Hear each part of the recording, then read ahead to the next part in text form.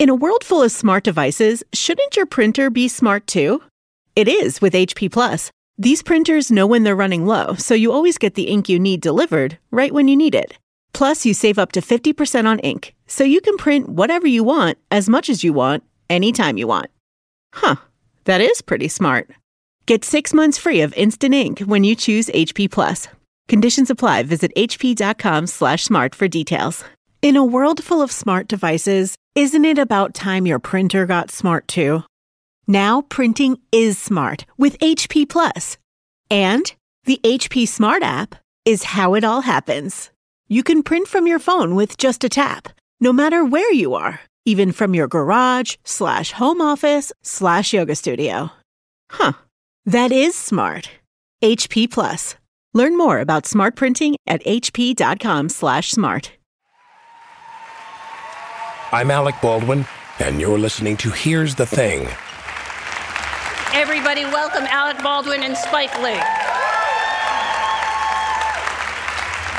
I've been trying to get Spike Lee on this program for a long time.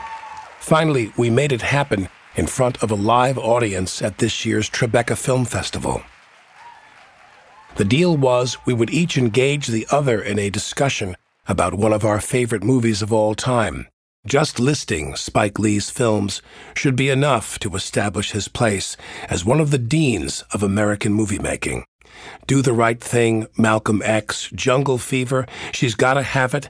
They defined what it means to be black in America and helped Spike smash through Hollywood's racial glass ceiling. And he's still at it with this year's festival favorite, Black Klansman, in which I make an appearance alongside stars John David Washington and Adam Driver. And now our conversation at Spring Studios in New York as part of the Tribeca Film Festival. We didn't rehearse any of this. Mm-hmm. First of all, let me just explain to you what a pain in the ass it is to get him on the phone. It is so painful. Now let's tell a true story. And call him and text him and text him. Let's tell a true story. And then he calls you really sunny. He calls you back like 6 weeks later. He's like, "What's up?" If I see a number on my phone, I don't know the number, I don't pick up. And he has 4 numbers. Now tell me, what I want to know first is, because I think this helps, these kinds of origins help us understand this kind of film appreciation. What was movie going in your life when you were young, when you were a child? Tell us where you grew up, what kind of household you grew up in, and what was the whole TV movie dynamic in terms of your consumption of that kind of stuff when you were a child? I never knew that you could even make a film growing up. I grew up in the Republic of Brooklyn. We were the first black family to move into Cobble Hill, which is a predominantly Italian-American neighborhood because Cobble Hill is right by the docks, and the docks were Italian-American. And we got called nigger a couple of times first week, but once my friends saw there weren't 100 other black families moving in behind me, then we were just cool after that. So none after that. And then my mother decided we got to stop paying rent, so we bought a brownstone on Fort Greene for $45,000. They go for $4 million now. What year was that? 68. My father grew up in Fort Greene on St. James Place in Fulton Street. Yeah. So, I remember you now. You were a pain in the ass then, too. Yeah. I couldn't get you on the phone back in 68 either. You weren't in Fort Greene in 68. Because white flight had happened by then. And people moved to Long Island. But what's the first movie you saw on the big screen? The first movie I can remember, my mother took me to see, real quick. My father hated movies, but he loved sports. I got my love for sports from my father. My mother loves movies, but since my father hated movies, I was my mother's movie date. The first film I can remember, my late mother taking me to, she took me for Easter Sunday, Radio City Music Hall. We saw Bye Bye Birdie. Oh! It cracks me up. And here's the thing, though. That film impacted me so much, I even know it. The opening credit sequence from Do the Right Thing, Rosie Perez dancing, that came from Bye Bye Birdie. Really? With Anne Margaret. That's where it came from. And I must have been like 7, 8 years old. But it just came out of nowhere. I mean, this is a cliche, I guess, but did that do something to you? The first time you saw a movie on a big screen, did you sit there and go, wow? Yeah, but I didn't want to come. It's not like at that moment I You went weren't to hit by movies, lightning. but it was not. Who makes a movie? Right. So, growing up, I wanted to play second base for New York Mets, but genetics conspired against that happening. That's where I changed over to the Yankees. But anyway. I wanted to be a porn star, but genetics conspired against that too. So I did not grow up wanting to be a filmmaker, but I remember my mother taking me to see Mean Streets. Wow. When Bonnie and Clyde came out, I said, "Can I go?" She said, "I'm not taking you." I went to see Bonnie and Clyde. I had nightmares for 2 weeks because up to that point, there was never violent shown like that. And that shook me for 2 weeks. That was groundbreaking. Right, Arthur Penn. But the reason why I chose On the Waterfront, besides it's one of the greatest films ever, is because I became very friendly with Bud Schulberg, the great, great Bud Schulberg. Where did you first meet him and where? I called him up. You know, back then, you call people up. I called Stanley Donen up. I called Kazan up. You get people on the phone. People don't realize how much that happens in this business. And, True. you know, I was a young filmmaker, so, you know, and in fact, I called Billy Wilder up. He said, "Come on over." You and Cameron I was in LA, Crowe. and anytime I go, I had people, I got my posters too. So I got my posters, you know, the sign. But Bud and I, we worked on a script together, and Bud lived to be 94 or 5. But when he was 90, we wrote a script together called Save Us Joe Louis, about this relationship between Joe Louis and Max Schmeling. And in the last 2 years of life, he would call me every week and say, "Spike, did you get the money yet? Did you get the money yet?" Because I had promised him that I was going to make this film before he passed. I'm going to make that promise happen. But we just couldn't get together. But it's amazing. It's an epic. Has Hitler, Goebbels, FDR, Eleanor Roosevelt, Lena Horne, Joe Louis, Max Schmeling, Sugar Ray Robinson. I mean, it's we're going to get it done one day. You know, I miss him. Now, when you talk about it, in the same as in my life, where I would watch movies, and I thought that movie stars were harvested on another planet, and they flew them down here or something. You know, the idea that myself or anybody like me could get into the movie business was just absurd, you know, to me.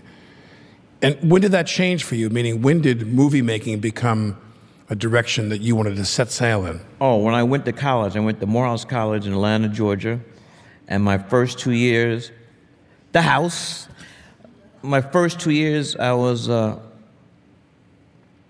C plus D- student.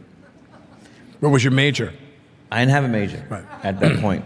And so before second semester ended, the end of my sophomore year, it was time to go back to New York. For the summer, my advisor told me I had to choose a major when I come back in the fall. And I said, "Why?"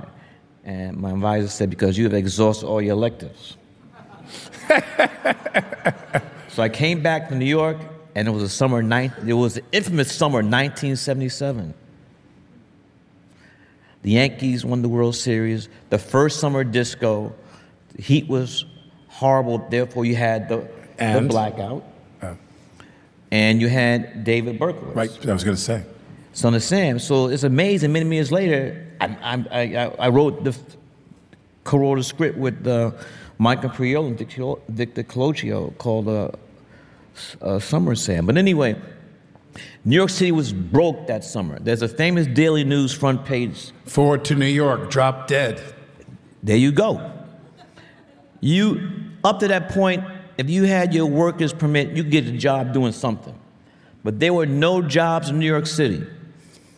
And I didn't want to spend the whole summer playing Stratomatic baseball on my stoop. So still my friend today. Her name is Vieta Johnston. She was very smart. If you go to Stuyvesant, you had to be smart. The test for New York City was Brooklyn Tech, Science, and Stuyvesant. Brooklyn Tech was down the block from me. Here, Science and Stuyvesant. She got she was smart. So one day, and I swear my mother's grave, this was not a mistake. I was sitting on my stoop, nothing to do, and the Spirit told me, go see Vieta. So I went to her house. She lived at University Towers on Willoughby and Ashland, across the street from LIU. So she's studying the whole summer. And so there's a box in the corner of the room. And I said, what's that? She said, that's a Super 8 camera. You can have it. I said, what's the other box? She said, that's the cartridge of the Super 8 that goes into the thing. She says, you can have it. I'm going to be a doctor, so I don't need this. She is a doctor now. She went to Princeton undergrad and went to Harvard Med School. So that was not a mistake for me to go to Vieta's house that day. You can say that again. So now I had something to do.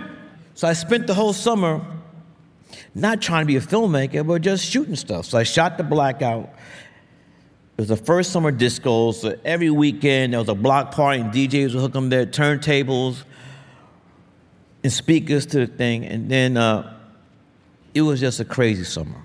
So I came back to school in the fall and declared my major. I was going to be a mass communications major. Now, Morehouse didn't have that major, so I took mass communications across the street at Clark College. So you had Spelman, Morehouse, Clark College, Atlanta University, and Morris Brown. These are all black institutions, really in the same area in Atlanta. And there's a teacher there, there's a professor, his name is Dr. Herb Eichelberger, still teaching there. And I told him, I had this film, I just shot some footage, I don't know what to do with it. He said, you make a film with it.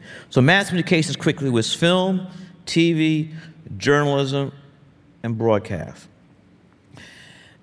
And he said, make a documentary of the film. The film ended up being called Last Horse on Brooklyn. I worked all semester on it. And then many times when he had the key to the film lab, and twice a week he would stay extra so I could spend another 4 hours editing, and he wasn't getting paid for it either, extra. Why do you think he did that? He saw something in me I didn't see. Right. What did he see in you that you didn't see? I don't know. I never asked him. That teachers are so important. I mean, I think you go into somebody giving you a hand, pulling you up. That's why I teach now. Mentoring you. That's why I teach now. Now, explain that, by the way, because I don't want to just kiss your butt here all night long, because that's very easy to do. No, listen, I don't want to get emotional here, but like in this business, there's just something. You look at people who are talented, and you really it humbles you. It quiets you. This man is one of the greatest movie makers of the last 50 or 75 years in this country. Thank you. This man's one of the greatest filmmakers alive. Thank you. Ever. And so when that mentorship thing, explain to people, which even was news to me up until recently, you don't guest teach. You're on the faculty and you teach a course every year for how many years now? Going on 15. 15 years you're teaching full time. I'm a tenured film professor. Right. You're going to get a paycheck, man. Fantastic. No, we get paid now, but the thing is that both of my children went to NYU. Yeah. So that tuition ain't no joke. But my mother was a teacher, my late mother. She taught at St. Anne's in Brooklyn Heights on the legendary Settling Bars. My grandmother taught. My grandmother's grandma was a slave, yet she graduated from Spelman. My mother graduated from Spelman. My grandmother graduated from Spelman. My father and grandfather graduated from Morehouse. My father was a freshman. Dr. Martin Luther King was a senior. Martin Luther King III and I were classmates, the class of 79. But my grandmother taught art for 50 years in Atlanta, Georgia. In 50 years, she never had one white student because of the Jim Crow laws in the South, specifically in Atlanta. And for 50 years, white students missed on the great art teacher. And my grandmother, 50 years, saved their Social Security checks for grandchildren's education. So since I was the first grandchild, she put me through Morehouse and NYU. Just accumulation of Social Security checks over 50 years. And she gave me the seed money for my thesis film, Joe's Best Side Barbershop, We Cut Heads, which won a Student Academy Award, and a little bit of money for She's Gonna Have It, the first film. But even more important than the money, and we got to talk about the films. Even more important, and here's the thing, though. I'll be the judge of that. You go ahead. Keep going. Here's what I say. When I speak in public, I always say this. Parents kill more dreams than anybody. So specifically, if those dreams that their children have to do with the arts. So I grew up in a very artistic family, so when I told everybody I wanted to be a filmmaker, nobody said, get the fuck out of here, you're crazy, no black filmmakers. You know, Melvin's not around anymore, wasn't making films. Ozzie Davis, Oscar Micheaux been dead for many, many years, but I only got encouragement. And so often, when a child or a young adult tells their parents, you know what are you gonna major in? Poetry, ballet, dance, photography, whatever it is, they're like, now if they're black parents, it goes like this. As long as your monkey ass is black, living in my house, wearing my clothes, eating my food, we didn't take out a second mortgage of the house. Right. And they got some points, you know? In my house, that played out like this. I'm going to GW to study political science. I go up to New York. Long story, but I go by audition for the acting program, and I get accepted.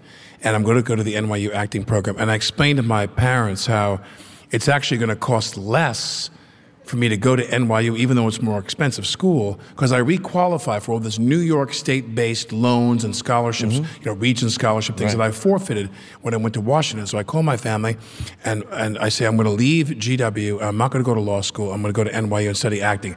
And my mother, she screamed like like Jamie Lee Curtis in a horror movie. She was like, my mother was like, "Are you out of your mind? Are you insane?" She's screaming. And I go, no, I go, listen, it's going to cost you guys less money. And my father goes, let's hear him out. Let's just hear him out. Director Spike Lee. He also teaches in the graduate film program at NYU. And when we return, we'll do some analysis on our chosen films, A Place in the Sun and On the Waterfront.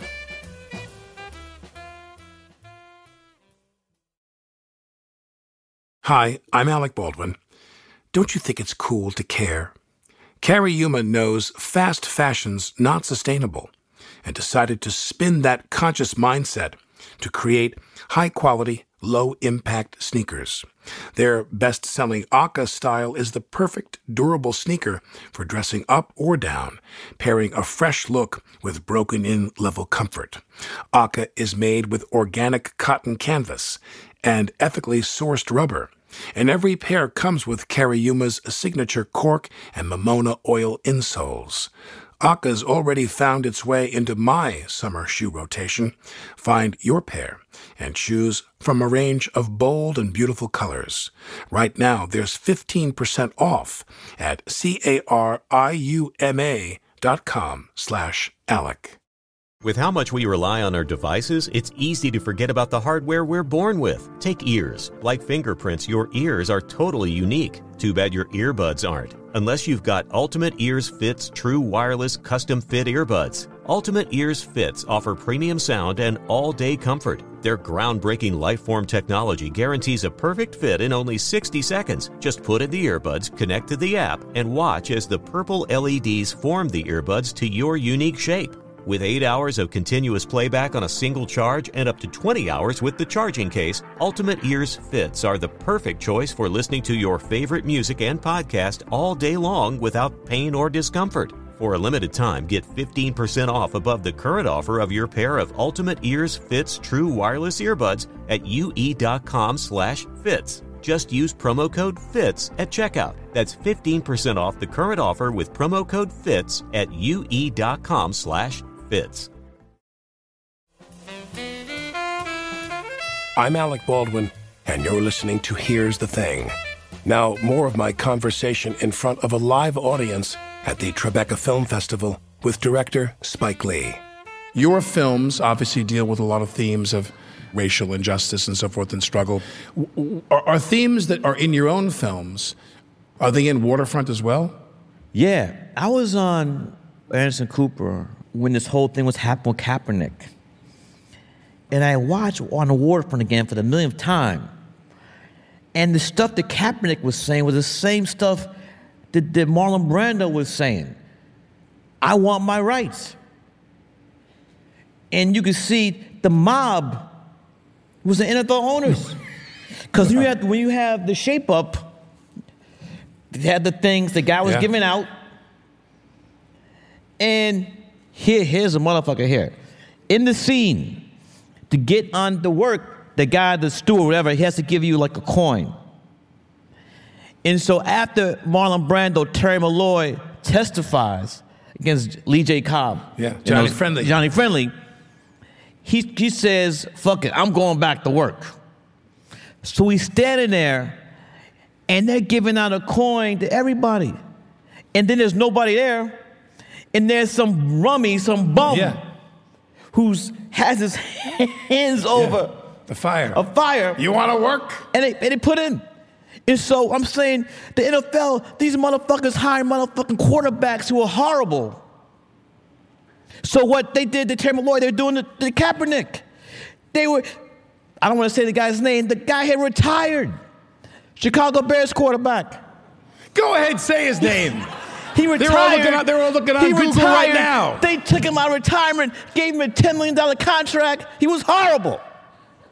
And Kaepernick still can't get a job. So it was amazing. I mean, Bud Schilberg was a visionary. And when I saw what they were doing to Terry Malloy, it was the same thing the NFL was doing to Kaepernick. I think that there's a lot of legend and lore about that film, and these stories that everybody's heard a million times about Brando doesn't do the off-camera for Rod Steiger and all that crap, and all that stuff, which is not that important. Is the movie about Kazan's mea culpa for ratting out un-American? I'm glad what I've done to you, John Friendly. I'm gonna keep on doing it. He says, that no apologies for that. But for me, it's like Brando was someone who was a. Did you know him? Brando? Yeah.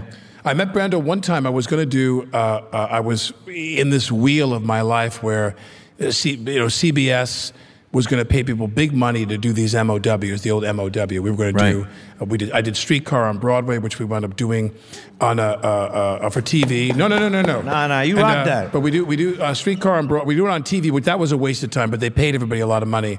But why do it for TV when it's in the movie? His movie. And so I go see him because they want to do Cat on a Hot Tin Roof. And they want him to play Big Daddy, but they're not going to insure him. Long story short, as I go to his house, this is a true story, I go to his house up on Mulholland, and I go there to beg him to do Cat on a Hot Tin Roof if they will ultimately insure him, which they wouldn't. And I mean, I'll do my tepid Brando impersonation, but I said, one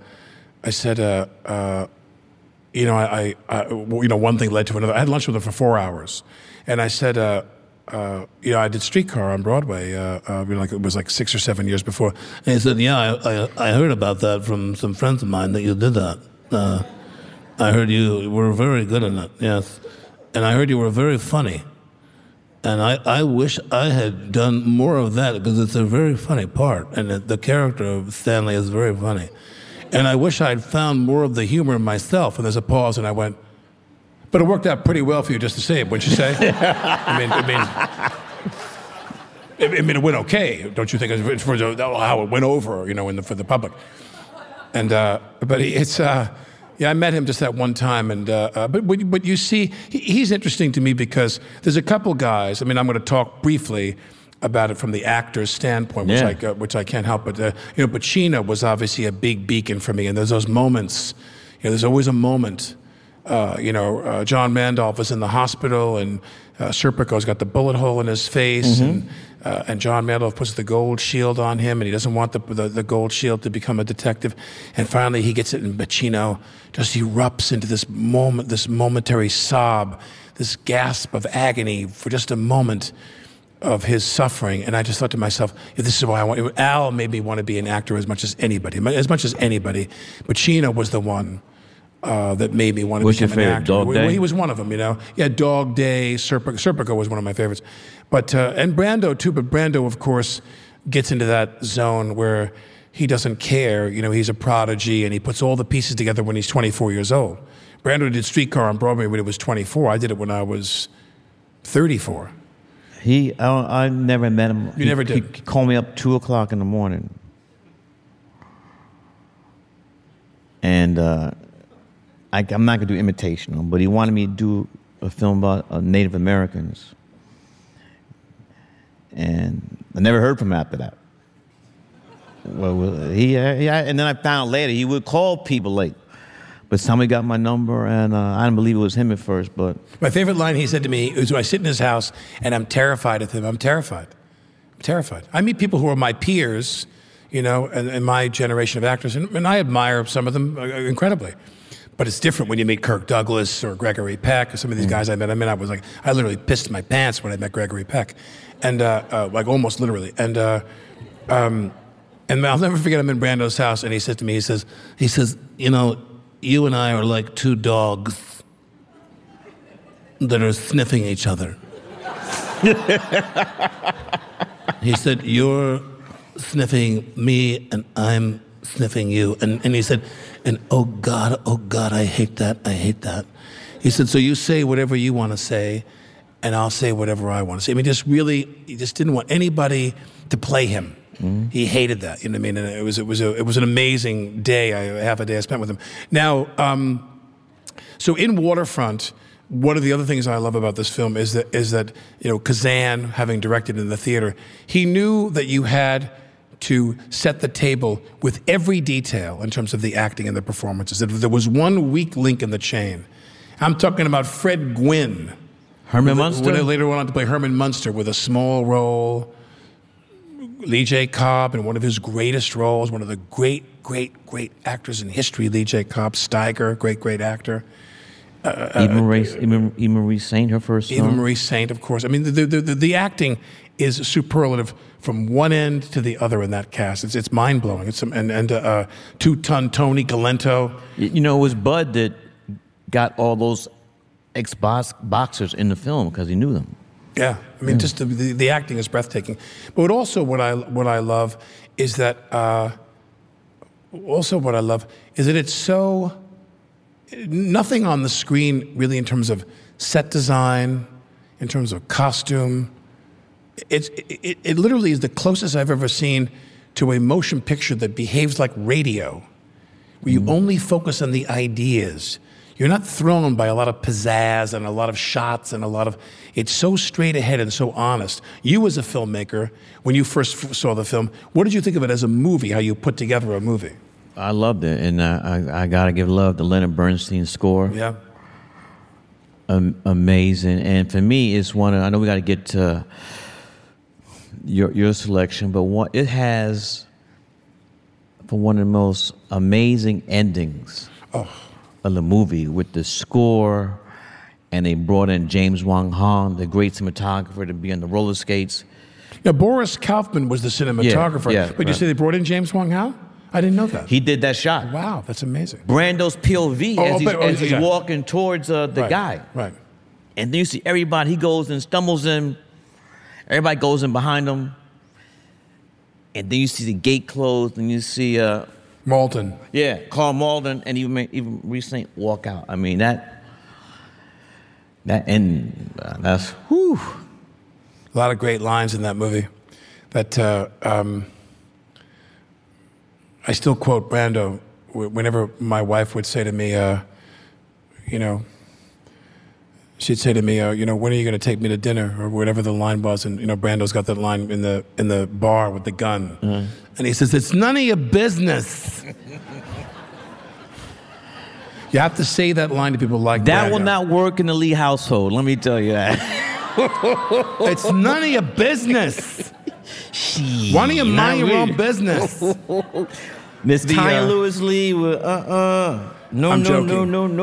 Now, another person in this film who I thought was that I really was taken by was the art director. You know, when I do work I do on TCM and things like that, where I get into these details, Richard Day, who did the art direction on this film, was nominated. I think I don't have the statistics in front of me. He was nominated for like 9 Academy Awards, and won many Academy Awards for a career that spanned from Dark Angel and Dodsworth and Dead End in the 30s, and to How Green Was My Valley. Oh, I love that film, Dead End. That's my thing. Dead End, a great movie. And then it goes on to Streetcar and Waterfront in the 50s. I mean, this guy won Oscars over the arc of like 2 decades, and of course Leonard Bernstein's score, which you know. The New York Philharmonic has a program that I'm the co-producer of called The Art of the Score, in which we play the music live to picture, particularly of films that have classical repertoire, with Kubrick being the ultimate example of that, and showing films like... He went to science. Say again? He went to Bronx Science. Exactly. Yeah. Kubrick, 2001, which we're showing again for the second time next year, Barry Lyndon and so forth. But we've also played films where they just have lush, non-classical score, although Bernstein's part of that world. And we showed Waterfront, and the Philharmonic played Waterfront live to picture. It is said, though, he didn't like the way he wrote more music than was put in. Oh, did he? Yeah, so he wasn't happy with the way to turn out. Can we talk about Shelley Winters? You go. I got a lot of shit on this movie. Shelley Winters is amazing in A Place in the Sun. And when I saw her role, automatically thought about her in Night of the Hunter. Mm-hmm. It's almost like this tragic woman that just can't get it right, and with the wrong guys, and she got murdered in both films. Yeah. Here's Cliff gleaming with his beauty, and she's gleaming with her beauty, but the acting of Shelley Winters, her performance is unbelievable in this movie. She's incredible. But there are very few people, you can't shoot 2 people this close in the famous kissing scene between Montgomery Clift and Elizabeth Taylor. You can't shoot 2 people that close and hold the camera that close for too long unless you have 2 perfect-looking people. And in this film, you have the most beautiful man, or one of them, that ever lived in the history of the movies, and the most beautiful woman. I mean, it's like a cinematic, like a confection, you know what I mean, in terms of the delight you feel from watching these people. The scene when they meet and he's shooting pool at the party and she walks in. I mean, there's so much for the eye, there's so much beauty in this film, and just flat out beauty between these 2 people. And then beyond that is this horrible drama of what happens to him and to Shelley Winters. No spoiler alert here. But this film, the first time I ever saw this film, I remember... You saw it on television? I mean, a lot of these films I saw on TV, because when I was a kid... Channel 9, right? There you go. I mean, I always say the same tired thing all the time about this, but, no HBO, no VCRs when I was a kid. It was Channel 11, Channel 5, and Channel 9 would make licensing agreements with a studio, probably in some kind of a cycle. Do you remember Chiller Theater? Wait, Chiller Theater. Chiller Theater. Yeah, will come out. $1 million movie with the theme from Gone with the Wind. Mm-hmm.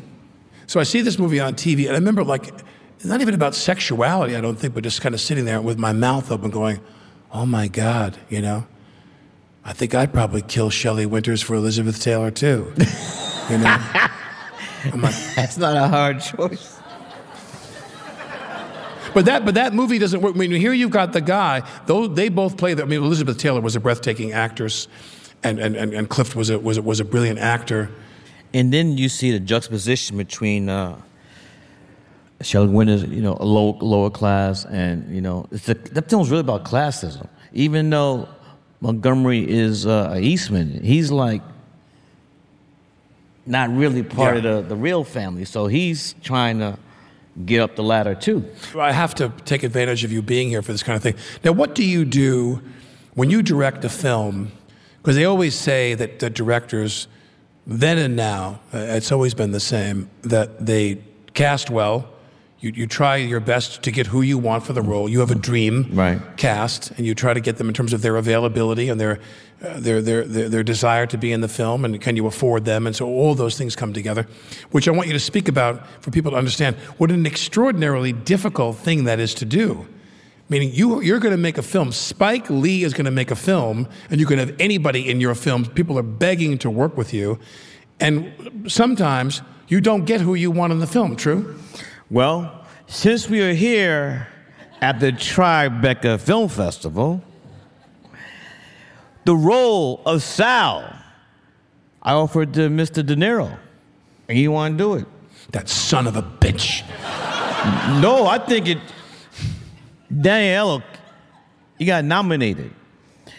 And I think that, I love Bob, and I want him in my film, but De Niro might have tilted. It was meant to be an ensemble piece. Do the right thing. You had Turturro. Everybody was in it, but no one was really... Richard Edson. The great Ruby Dee, Ozzie Davis. You. No, but Samuel Jackson. He was Sam back then. Giancarlo Esposito. Rosie Perez, that's her first film. It's Martin Lawrence's first film, Robin Harris's first film, the late Robin Harris.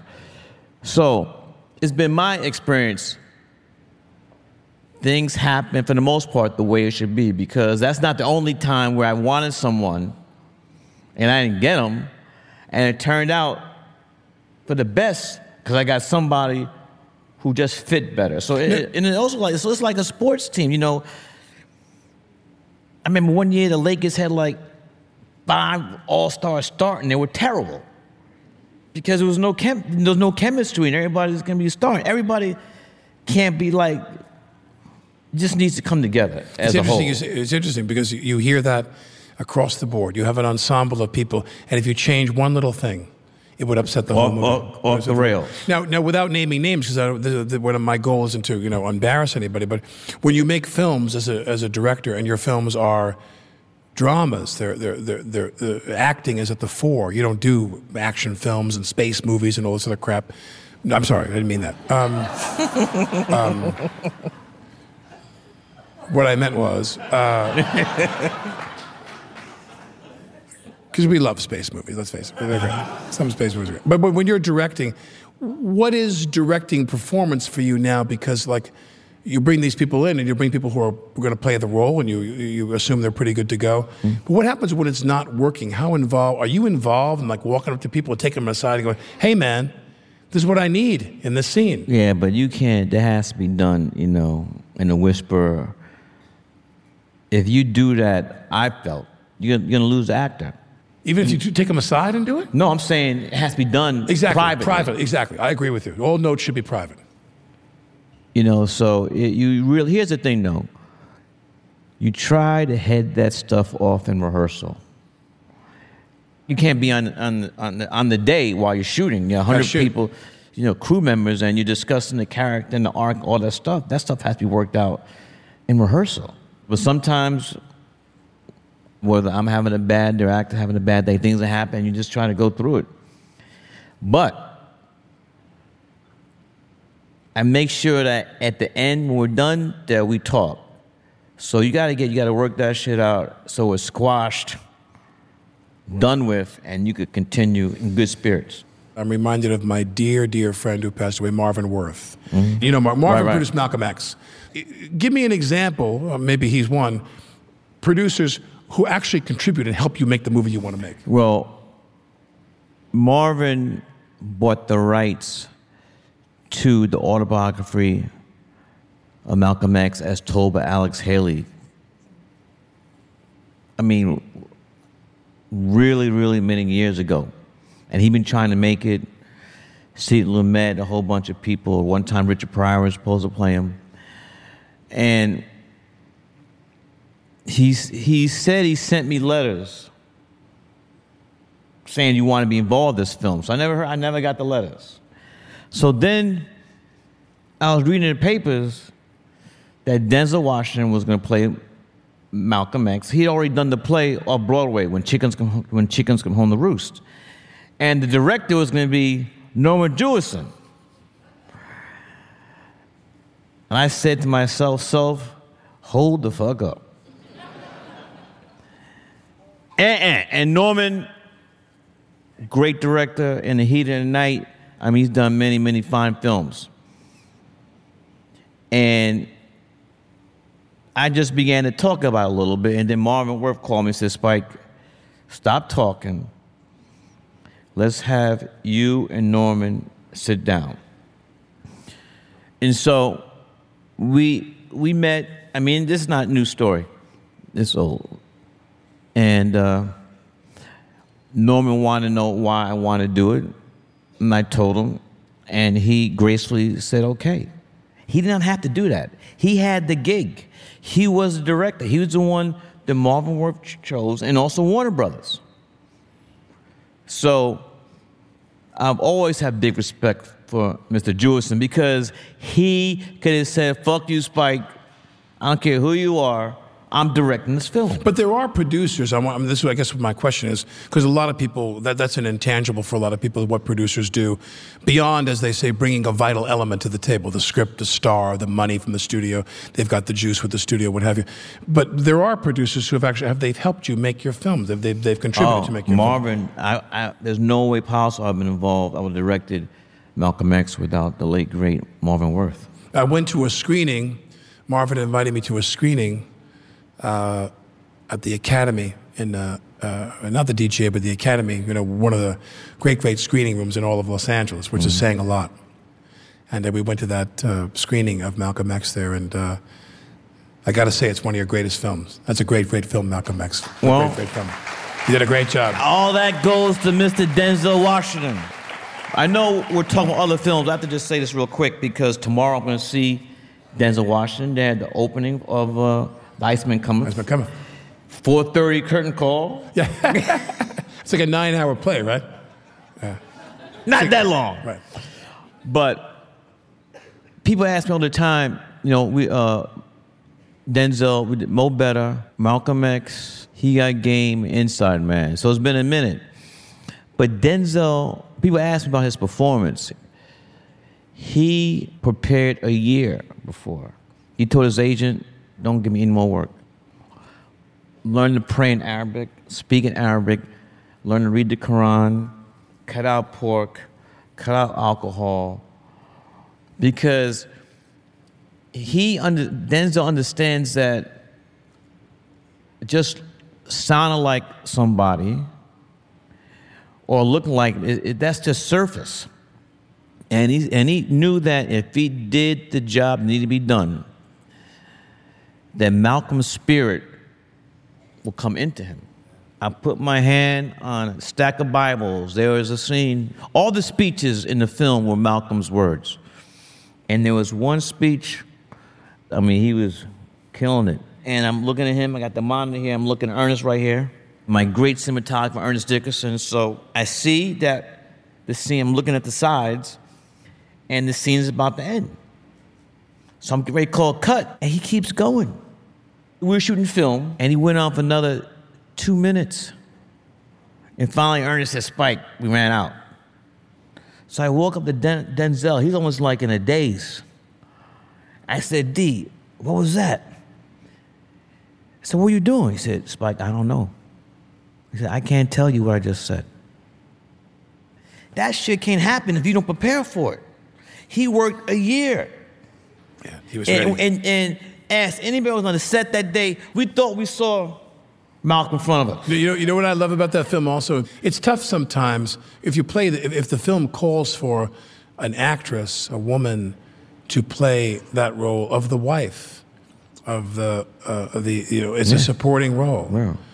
And what I love was I thought, if Angela Bassett was my wife, there's nothing I couldn't do either. You know what I mean? She's such an amazing Bassett, woman. She brought it. Oh, she was so wonderful. Angela Bassett is such a great actress, right? And she's so wonderful in that film. So I understand that we're going to take some questions. Yo, what's up, Spike? My name is Chris. I'm from Virginia, and I just wanted to ask you what you think of Black Panther. My brother. I've seen it 4 times. Me too. I look at the world now differently. Before Black Panther and after Black Panther. That should change everything, especially for people of color. Now, wait a second. I think in these modern times where we're trying to all be more sensitive and more inclusive, don't you want to know what I thought of Black Panther? I mean, do you want to ask me? Go ahead. Oh, no. Go ahead. I was actually going to ask you about Infinity Wars. Yeah. My brother. You about to catch it, so you better sit down. Give us the next question. Next question. We're going to go. Hi, Kim. Spike. Can Hello. you tell us a little bit about your new movie, The Black Klansman, and what that's based on? The Black Klansman is based on the book. My man here is in it. Ron Stallworth was the first African-American policeman in Colorado Springs. He ended up infiltrating the Klan. He's reading the paper, and the Klan put an ad in the paper when we need new members. So Ron Stallworth thinks that it's a joke, it's a goof. So he calls up, and thinking as a joke, he leaves. They don't pick up as a voicemail, so he leaves his real name and phone number. And the Klan calls back and said, "We want you to come down for an interview." So since he's an African American, he can't really show up for the interview. So he has to send, my man, is that a Boston Red Sox hat there? Thank you. Row 7, seat 12. Row 7, seat 12. That B, oh boy. So he has to get a white police officer to play him. That's Adam Driver. And so we're in official competition at Cannes, and it opens August 10th. So check it out. And who plays the lead? The lead is played by John David Washington, Denzel's eldest son. Denzel's son. You might have seen him in Ballers. We have time for one more. One more. In the scope of all of your projects, what is the work that has been most transformative, and what is the legacy that you hope to leave? She was actually looking at you. She pretended it was for both of us, but she was looking right at you when she said that. It's okay. It's okay. I would say I did a documentary called 4 Little Girls, which is about the bombing of the 1963 Birmingham church, the 6th Street Baptist Church in Birmingham, Alabama. 4 little girls were killed. J. Edgar Hoover and FBI knew who did it a week after. One of the guys' name was Dynamite Bob. His nickname was Dynamite Bob. And for many years, the case was cold. And before the film opened at the Film Forum, Karen Cooper. And a couple of days before the open, the FBI called me. And they said, "We want to see the film." The day after the film opened, they reopened that case. After many, many years, they went to trial, and those motherfuckers died in prison.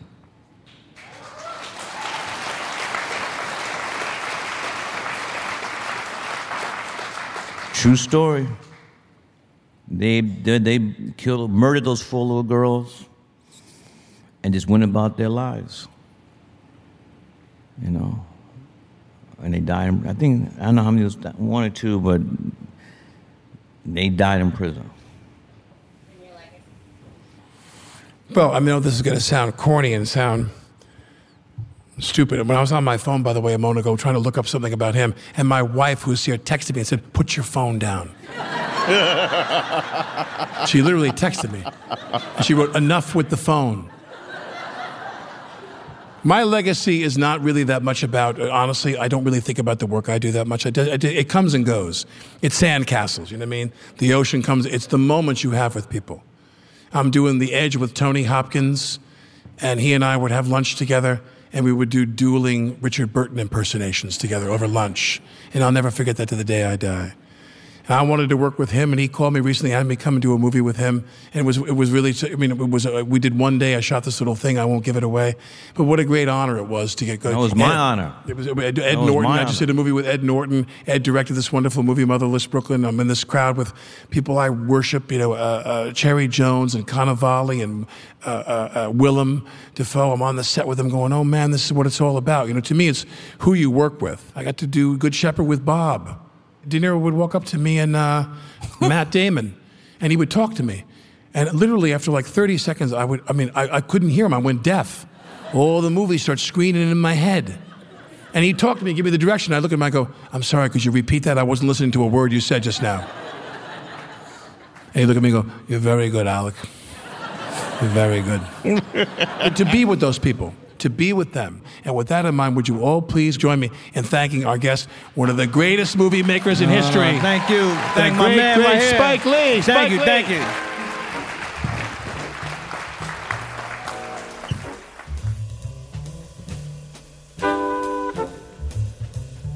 Spike Lee's Black Klansman will be in theaters August 10th. I'm Alec Baldwin, and you're listening to Here's the Thing.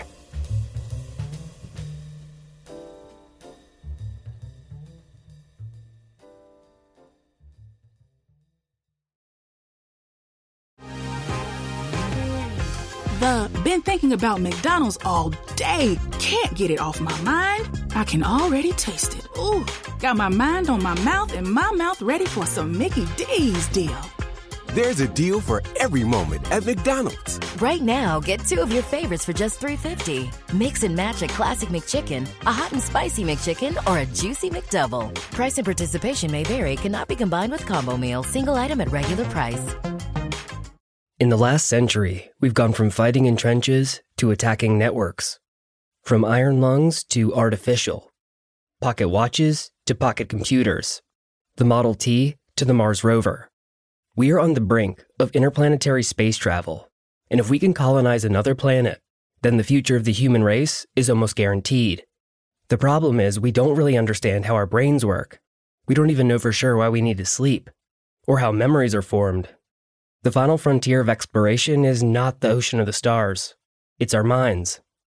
Prodigy is all grown up, and in Season 2, we're going to explore a bunch of new topics, like how to hack humans and teach teachers, chronic pain, chiropractors, cults, and cybersecurity, the psychopathology of narcissism, and how to control your dreams. My name is Lowell Berlanti, and I'm really interested in why we do the things we do. Listen to Prodigy every Wednesday on the iHeartRadio app, Apple Podcasts, or wherever you get your podcasts.